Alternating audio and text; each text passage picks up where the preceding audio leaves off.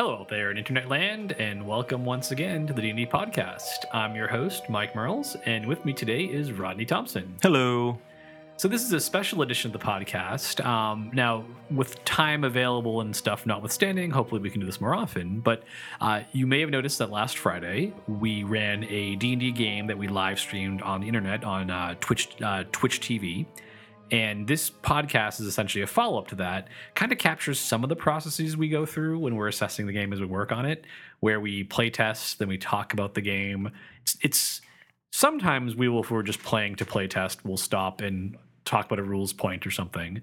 A lot of times too, when we're actually doing play tests, they're a lot different than the game that you saw. We have stress tests, and Rodney, why don't you talk a little bit about the stress test concept? Our stress testing process is a lot like playtesting super intensified. Basically, what we do is we'll go into a stress test with certain goals, certain mechanics we want to analyze, and we will really hammer on those mechanics without a lot of the stuff that goes around that portion of the role-playing game. So, for example, if we really want to test how well a certain class is doing in combat, we will basically jump right in and do many back-to-back combats, super intense, testing this specific mechanic or this specific monster or something like that. And it basically is one of our mantras is if we start slowing down, we say, too much role playing, keep going, right? Because all of our natural tendencies are to fall into stuff like that. But if we're testing, this class's combat mechanics, or if we're turning around and testing this particular monster, or we really want to test the exploration rules, it is a much more intense, less framing narrative, less really framing gameplay around that. So that's our stress testing process, which is what we use to really zoom in on individual mechanics. Yeah. Now, the normal playtest process is we basically just play D&D with the latest rules. Right. Like you get a lot of practical information out of that kind of play as well. That's best for, we don't have anything specific we want to test at this exact moment, but we need just general testing going on in order to get good feedback on, what's working in general and what's not, and also to identify things that we later will then playtest more intensely. I mean, if a problem comes up in a more generalized, standard D&D adventure style playtest, we can then take that and say, okay, this thing created a problem in one of our playtest games. Let's refine it and then stress test it, right? And so it's kind of a weeding out process, and that's why it's good to have many groups doing the sort of high-level overview, standard D&D adventure playtesting, and then identify problems and zoom in on those in the stress tests. Yeah, and a lot of that comes down to two different approaches people take to DMing or the campaigns they run. What I think is the strength of that approach and why we use it is when people say are running a home game or a more casual game, they're running it just as a DM with their own particular preferences, because DMs have different ways they want to run games. Right. So the game of yours that I play in on Tuesday night, you have your approach to DMing, right? And then I have like my approach, and everyone has different ways they approach. Like I know for myself, I would be a terrible person to say, hey, like, I get to decide exactly what D&D is like in terms of catering exclusively and only to my DMing preferences, because I'd be just like, I don't need rules, right? Like, yeah. I don't care about any of the. I just need to know a basic idea of like monster stats, and everything else I just make up. Right. But that's just how I run things, right? Because I've been playing D&D since like 1981. What I just need are rules that are easy and fast for me to use, right? As opposed to other DMs who are more, well, I want the rules. I want to create a challenge within the rules and work within the rules, because that's challenging and more interesting to that type of DM. Yeah, I think I'm a little bit closer to that style of DM in that I do a lot of prep work in advance of my sessions. I mean, you're playing my game, and you always see that every session I come with 2 to 4 pages of notes. Those notes I bring to each session are new each session. I don't bring old notes to the session. Well, I do, but I'm bringing a fresh set of prep that I use the standard rules to do all my prep work, and I build all my monsters, and I plan out my encounters. And then when I'm at the table, though, I'm much more freeform. So basically, I want a lot of the front end rules and prep work to do away from the table. When I'm at the table, I want to run it, I don't want to say fast and loose, but I want to be able to change gears quickly, to change the pacing as we see things are going in the session. So I'm a little bit closer to that style, I think, than you are. Yeah, and it is interesting because D&D, unlike other games, it's part of why I like working on the game, is there are DMs who would say, we don't know how this works, so let's look it up. And there are DMs who would think, well, let me just make a ruling, or I'll just, whatever, someone roll a die. And your game has to support both. Yeah. You don't want to have a game where we assume you're going to look everything up, we have to assume you can look everything up because there will be a DM who wants that. But if you have to look everything up, the DM who's more, I'm just kind of a storyteller or stage manager, or I'm just here to entertain people, is that getting away with that person's style? But obviously the guy who wants the rules to tell him, hey, I'm not really sure how this should work, so I need a rule to help me out here. You don't want that person to be left, high and dry. So it's a very interesting balancing act. And I think it's probably been one of the more difficult things working on next is getting that balance down correct. Because I think D&D has gone to extremes. We've never had the middle ground. We've had either kind of like make it up, or we've had here's the exact rule for climbing a ladder in a windstorm with winds of 80 miles an hour and it's raining out, right? Like as opposed to just who knows how you climb, right? Like a basic D&D where, especially in the red box, there's no real rules for that. Yeah, that's where I really like having I like having both, because when I'm at the table, I don't want to have to look things up, but I don't mind looking things up away from the table, right? If I'm sitting down to build my dungeon in advance, and I know that there is a room in the dungeon with 80 mile an hour winds and it's raining in that room and they have to climb a ladder, I don't mind being able to look and say, okay, what kind of stuff would this do to the DC, and then write that in my prep notes, right? So like I want to do that away from the table, not at the table. And again, that's just my personal style. Is I don't mind the prep work, but I do want at the table. Basically, I like it if 90% of everything I need at the table I can keep in my head. Yeah. And then that extra 10% is what I did the prep work for. Yeah. And it's tricky because you want to give a rule, but you also want to give the rule that says, don't use this unless you want to. Like, never, like, the idea of rules lawyering and stuff from a player, it's always like, well, that's more someone's suggestion. Like, that's the way I think the game should run, is the DM is the host, right? The DM is kind of like, this is my game. We use the word my specifically because there is a sense of ownership. The DM is running the campaign while the players have a stake in it. The way D&D works, the DM has a bigger stake in it. And so rules lawyering as like, oh, like the player is going to use the rules against the DM. Like if there's a way we could have very comprehensive rules, but ensure that no one ever tried to buffalo a DM with them, that would be perfect, right? Yeah, because then you'd have the DM who's like, I want to use the rules, just use them. And the DM was like, I just want to kind of make up stuff as we go. Then they're both comfortable. And that's why I think it's useful to have the sort of the marker of DM rules versus player rules of saying, hey, players, here's generally the rules how they work, but your DM will determine at the end of the day how this actually works. Yeah. Well, it's easier for a DM to do a deep dive or a shallow dive based on their preferences than to try and guess what the players want, right? Yeah, exactly. I mean, on the player side, the players kind of have to follow the rules because they're not always making up the world as they go along. The DM is making up the world and the adventures, and the DM gets to choose, like, do I want to be like the guy who really follows the rules really tightly, or do I want to run a little more fast and loose? And it's a lot easier for a DM to make that choice and have the game run just fine than it is for the players to be trying to make that choice. It doesn't always work as easily because that's one person having to decide how to run things as opposed to 6 people having to agree on it. Exactly. And it's tricky because when you look at D&D as a game, as the culture around it, what we need more than anything else are DMs. Yeah. And so the easier you can make it for the DM to just decide, I'm not going to care about the details, or I am going to care about the details, having that carry through, rather than saying every DM has to DM this one way. Right. You make it much easier. Because, at the end of the day, without DMs, you don't have a group. And so, you could, in my experience at least, it's always been easy to find players. It's been hard to find a DM. And I think it's kind of our philosophy is to say we'd rather let the DM figure out how many of the rules you're going to use or ignore, because if the DM isn't comfortable running the game, there is no game. If you as a player don't like the way your DM's running the game, you just go find another DM. Or if none of the players like the game, they just all leave. Right. But if you can't, if you can't find a DM or there's only one type of DM we can possibly support, that's going to really hurt the game in the long run. Well, and that's why I think that our sort of layered approach to the rules are, when we talk about our basic rules, our advanced rules, et cetera, this is where I think it actually is going to be better for dungeon masters, because if the guy who wants to run a game a little more fast and loose runs the game his way, and the DM that wants to really have a lot of rules for monster building and terrain and obstacles and hazards and whatever, is also running the game using all those things, and those two DMs are actually both playing by the rules accurately, and there's a through line between what they're doing that matches up.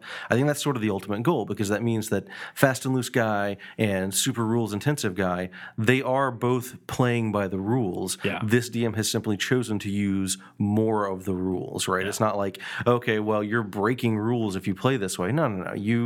You're choosing to use a subset that gives you what you need, right? So it's important to remember that guy needs the basic streamlined rules. The other player the other dungeon master needs more. He needs those monster design guidelines, and here's how to create crazy set piece encounters to make him happy. And I think that's the ultimate goal, is that is not a different set of rules. That is a layer on top of the rules that will make that DM happy. So anyways, well, I think it's an important thing to talk about, because that's really that's the big goal, is just with Next, is to just embracing the idea that people play D&D for different reasons, and there's no one right way to DM, and there's no one right way to play. It's like we're kind of like making a set of paints, and we're not going to tell you like what picture to paint. We're just going to say, here are some interesting tools, use them as you will.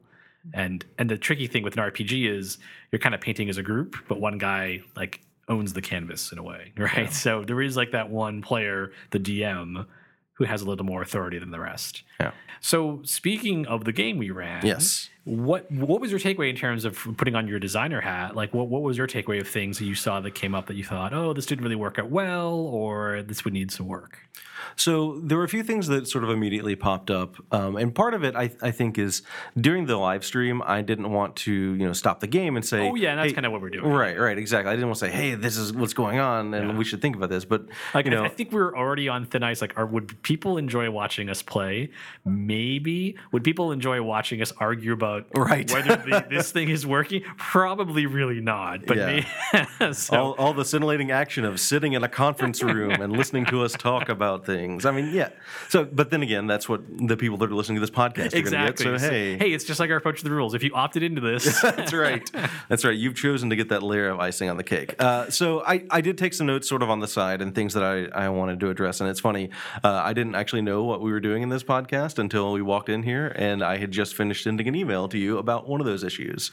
But I think one of the things that popped out for me were there are a few places where we've got a little bit of weirdness with some of our saving throws. Oh God, yeah. The ghoul, for example. The ghoul the ghoul irritated me. Yeah, and the thing about the ghoul is actually sort of a two-part issue right now, because on the one hand, the ghoul needs to be sort of scary, and like the paralysis effect is really classic and everything, but on the other hand, it's making multiple attacks, and each of those attacks is making exactly, right. And the thing is, the multiple saves then in turn distort any kind of other saving throw issues we might have, right? Saving throw issues, yeah. Yeah. No, I had the same exact. So for background, I ran the module not quite cold. I just reviewed it maybe a half hour before I ran it.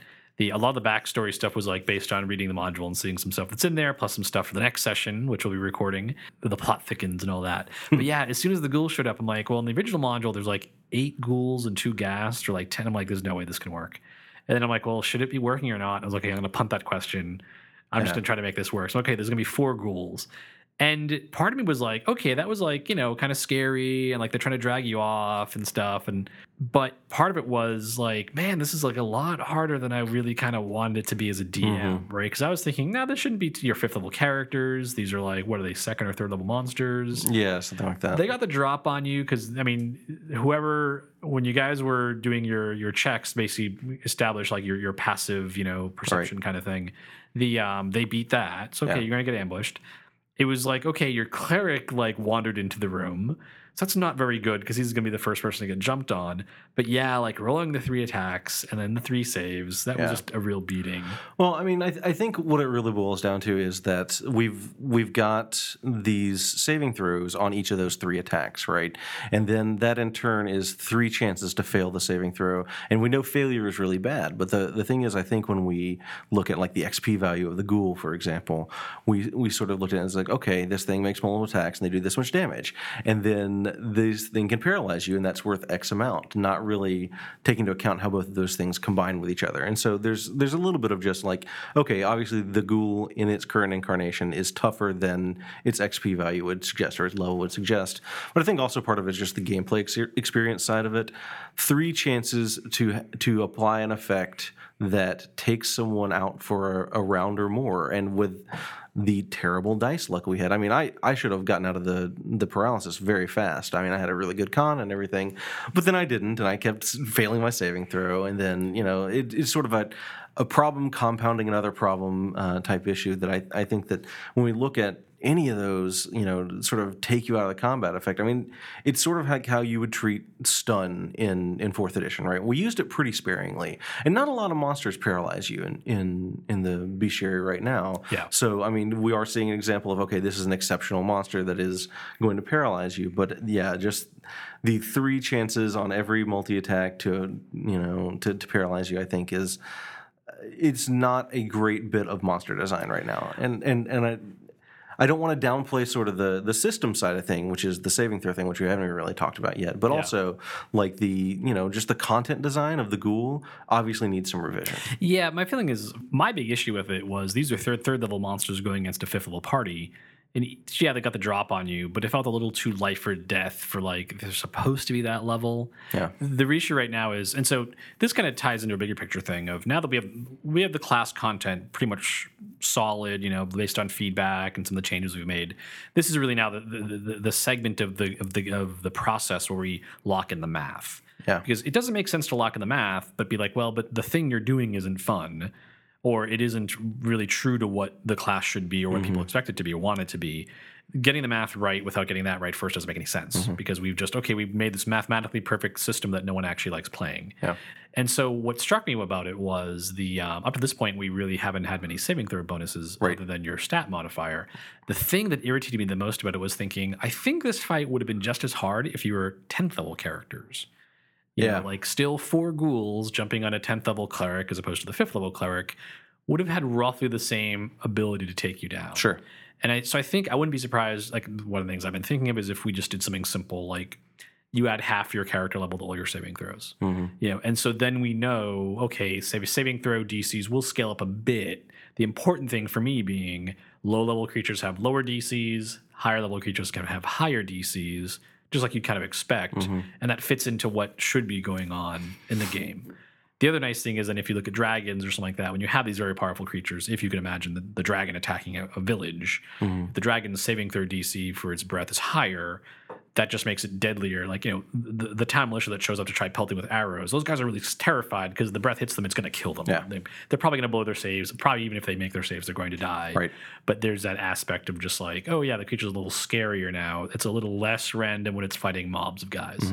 Because we've had some issues when we've been playing with the mob effect of the 10th level fighter is more afraid of the 8 orcs than he is of the single hill giant. Right. So kind of finding some ways around that. And we've taken a little bit into account when we look at like our encounter building guidelines. If you're fighting many monsters, if you're outnumbered, that's obviously a much tougher fight because there are, again, more opportunities. And then when you think about, okay, now there are many lower level monsters that have multi-attacks, that's even more opportunities for things like paralysis or other status effects to get slapped on you. So there are obviously still some challenges there. Yeah. And I think the saving throw thing, the funny thing about saving throws is you look at something like attack bonuses, and we give you a scaling attack bonus if you're a weapon using class, right? And there's a spell casting bonus right now as well, but saving throws don't have a similar scaling on them, right? And the big goal of what we've called bounded accuracy up to this point is not for you to remain static, but for you to get better at a reasonable pace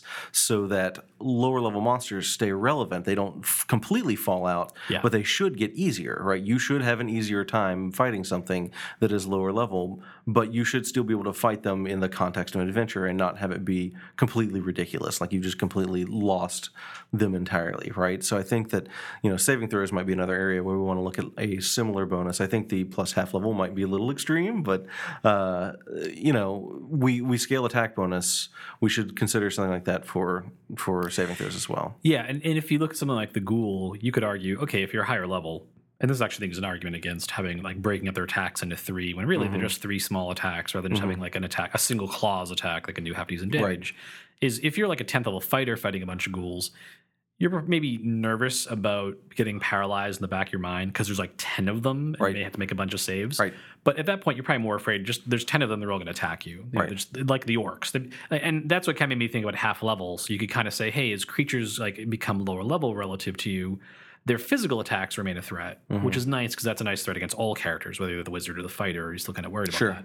But their special effects start to fade out. Like lower level characters are worried about ghoul paralysis. Higher level ones really aren't because they know I can probably make the save. The DC is low enough or my bonus is high enough.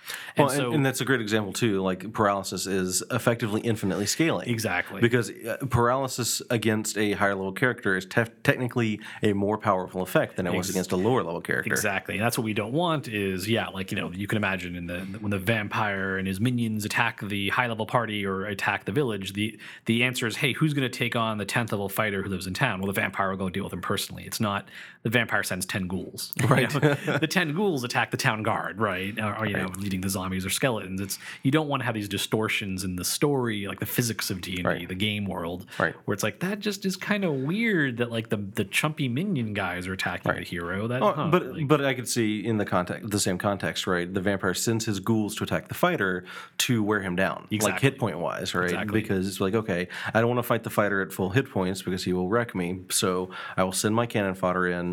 Yeah, they're probably not going to take him out, but they still can do something, right? And maybe they'll get lucky and paralyze him. Right. But it's going to be more like, well, now we're looking at he needs a bad roll or something like that. So that was my big takeaway too. The other interesting thing, this is kind of like my secret, that might make you wince because I know since you're doing a lot of balancing, I don't use any of the DM prep stuff when I run because part of me just wants to know that I can, drawing on my years of experience as a DM, come up with roughly balanced encounters or roughly fun encounters or usable encounters just by feel. Right. Like if you're familiar with something enough, you should be able to just kind of gut it from, my point of view as far as 30 years playing the game. Most of it, except for the ghouls, everything seemed to go pretty much the way I kind of expected. I mean, the orcs were just chumps. Like they were, you guys were 5th level. They really weren't supposed to be a threat. Right. Well, I mean, in any edition of D&D, right, maybe depending on what kind of orc you're fighting, basically 5th level characters shouldn't care as much about 4 orcs, right? There's 4 orcs and there's like the 4 half orcs you talk to that you those guys. Yeah. And then there's the Sundew, which was like one of those like, it's just basically a barrier from like the very tournament style. Right. Like, what's the puzzle? And I mean, your puzzle was just blow it up. What's in the room? Whatever. I thought it was good. Well, that was part of the fun. It was like, okay, why is all this stuff this way? And so I've come up with like a little plot that'll become more apparent as we play next time, like why things are the way they are, and a lot of the stuff with the orcs and them being afraid. So yeah, does anything else stick out as like this would be an issue we would talk about like in a postmortem of the? We talked about things that didn't work really well, like the ghouls and some saving throw issues. I think those are still, they're obviously sort of the top of the list. There are also some things that I thought worked really well. Like I was pleased with a lot of the class features. Some of that was invisible to a lot of the people watching the game because we weren't taking every opportunity to explain every mechanic we were using. But also, like we used the exploration rules. We used the dungeon exploration rules kind of invisibly, which I think is the way we want it to happen, right? Is we want... When you switched to exploration mode, there was sort of a seamless transition there where you asked us, for our checks or whatever, and you recorded those, and then that was what you used to determine if the ghouls ambush us.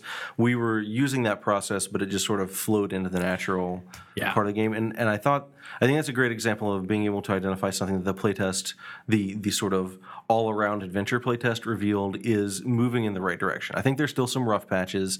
We've talked about those offline as well, but I think that was a good example of, okay, we have a set of rules that govern, how you're exploring and what you find and do you get ambushed, and you're able to use those and not break the narrative. And we didn't have to jump into okay, guys, here's the totally different thing that we're going to do for a while. It was, no, I'm going to keep watch and you're going to look for traps and, so forth. So as a DM, what I really liked about that, but the one thing I liked about the ghoul fight, except when I actually read the ghoul stat block, was like, was how the surprise went, where I didn't have to break up the flow of play. Where, in some ways, Greg took his cleric, was it Tree? It's cleric. Tree, yes. Yeah. Tree, the cleric. Kind of blundered into the room because it was nice. I didn't have to go, everyone, when you open the door, everyone make wisdom checks. Or what's your passive perception again? We'd already done that, right? Yeah, exactly. So it was kind of nice that I could just write down that number.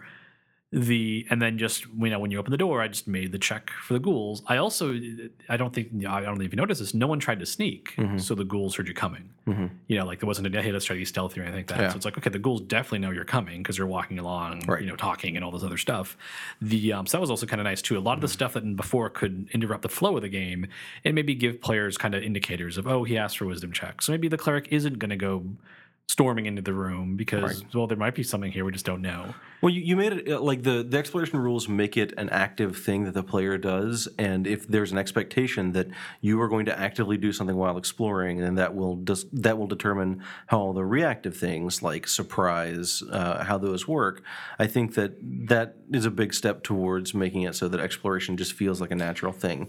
The other thing is, I think this play of exploration rules highlighted some places where we can do some interesting things in like the classes that interact with this as well. So, for example, you said none of us were sneaking. Well, I was playing a rogue, and I felt like I needed to be searching for traps because I'm really good at that, right?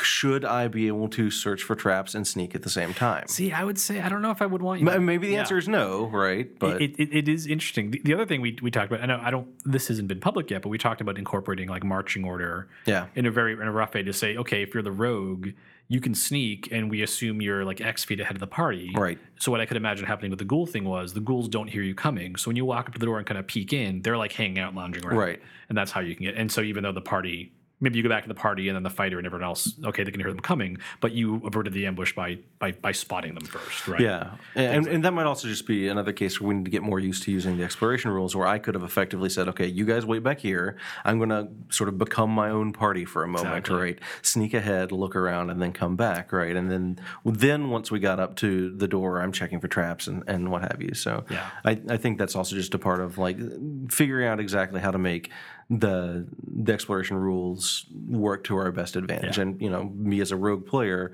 knowing, okay, I need to be both looking out and searching for traps as well, because if I'm going to be ahead of the party, that's kind of my job here is to be the lookout. And that might be something interesting that just a rogue class feature that just says you can, when you're exploring, you can search for traps And stuff. maybe like or you can always when it's see- just you, like Yeah. when you're off by yourself, you can both search for traps and sneak at the same time. I think that would be a cool thing.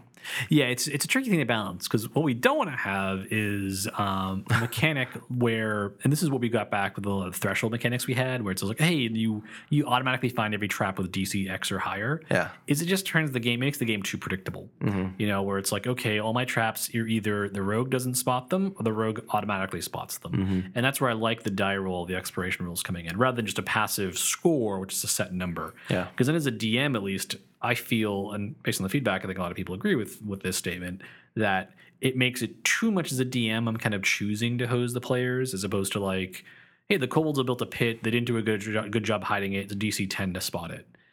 If I know that you're always going to beat a 10, then it's like, well, why am I kind of like, I guess I'll put that there. It's kind of a foregone conclusion, yeah, right? It's really just flavor. Like you're going to find like badly built traps. I mean, right? in the context of like a published adventure, it makes sense because like you don't know what's going to be in that. But if you're a DM building your own adventure, you sort of know what your players can deal with, and it's like, well, if there's no die roll, why you just made it one higher or one lower, and you're fine. I will say this though, I really missed the threshold mechanics when I was sneaking around because I was rolling terribly. I mean, just awfully. I was the least sneaky rogue in the history of D&D. I don't mind it though, because to me that makes the game more interesting. As a DM, it makes things go in ways you might not have expected. It might be that this is pointing me towards like feat design, because if there was a feat that I could take that said, hey, when you're sneaking, you have a threshold, I would have absolutely taken that feat in a heartbeat. But you were able to sneak when it counted. Well, actually, no, the orcs didn't even try to find you, so you were just hidden. You were just out of sight, and they were just like so scared, witless about, oh crap, we don't want to die tonight. Yeah. That was another thing I threw in. So this is not an actual rule, but during the fight, at the end, and this is where this is what I like about third edition and fourth, when you have like a nice regular mechanic. I just had the orcs make a wisdom save. Like, okay, these guys. So what I basically decided was these guys are going to run because 3 of their friends are dead and they're scared already because this is a creepy ass temple they're living in. They want out. I had to make a saving though to see if they're going to withdraw or run, and I rolled a 2. And I think their wisdom was like +1 or 0. So like, yeah, that's what they just turned and took the opportunity attacks because they both basically just lost their minds with terror. Like, we're getting the hell out of here. We're scared. Well, I mean, they're facing fifth level adventurers we were clearly outmatching them at that point. Yeah. And they were already nervous, already kind of like on edge. So, and that's the kind of probably my DMing style in a nutshell. I like to kind of surprise myself sometimes. Like, I think this might happen this way or that. I'll just roll a die, or I'll make a check on behalf of this NPC to see what he does. It's really not that far off from some of the stuff we've been talking about with our interaction rules, though, because, I mean, you in one of your Legends and Lore, you talked about, giving monsters certain traits that you can use to determine how they act, right? Yeah. I could very easily have seen that these particular orcs, since they had been cowed by the humans effectively and were kind of second banana in this city, I could see them having a trait that you could look at, like, okay, they are cowardly or whatever, so that when you looked at them, you say, okay, they would do this. And that's sort of what you did in your head, intuitively right? did, yeah. My description of these guys, yeah. But in designing an adventure, we would want to use those. I think those interaction rules a little bit to say, okay, here's what's happened in the city. Here's what these orcs are having to deal with the humans. They would act like this, right? Yeah. And we can basically build that into the adventure or monster or whatever you want to say. Basically, for those faceless orc NPCs, essentially having a archetypal personality that they're all following. Right. The orcs serving the guys in this temple they're cowardly, they're malingerers, they're looking for a way out. Like when you fast talk the orcs, and I don't know if you were thinking of this way when you said, "Oh, they're meat pies," and you're like, yeah, that's plausible enough. Like, we'll leave now because we'd rather not be here, but we're just kind of looking for an excuse to get out of here because this place is scary. People keep dying. And what had led me to that point was you had talked about basically how the humans were clearly the top dogs, right? And the orcs, who, in the wilds would expect to be sort of the bullies, right, were themselves being bullied. So I was like, okay, they obviously don't, they don't like the situation that they're in. How can I get them to think that they can get out of it, right? And I think that's a case where what I was getting from the adventure was mixing with sort of my knowledge of orcs in general and producing what my action was. And I think that's sort of the basis of a lot of what we want our interaction rules to do eventually.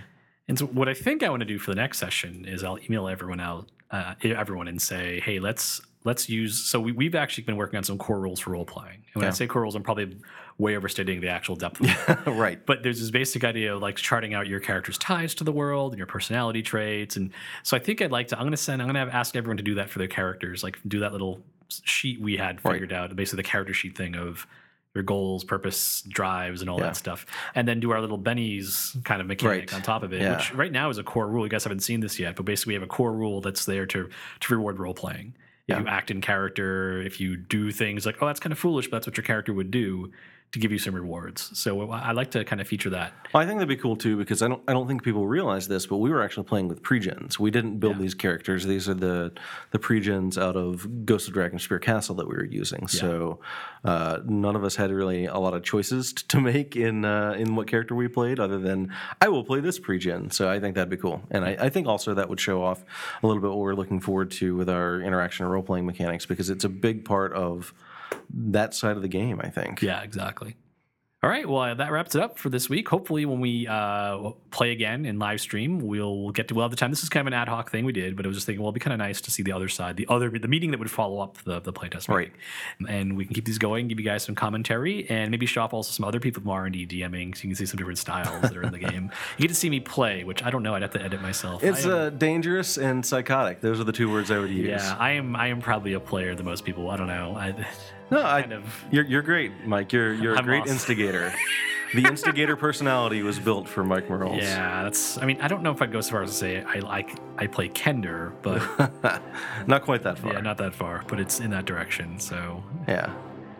All right. Well, thanks a lot for tuning in, and we'll see you guys next time. Keep playing D&D and keep enjoying RPGs in general. Thanks.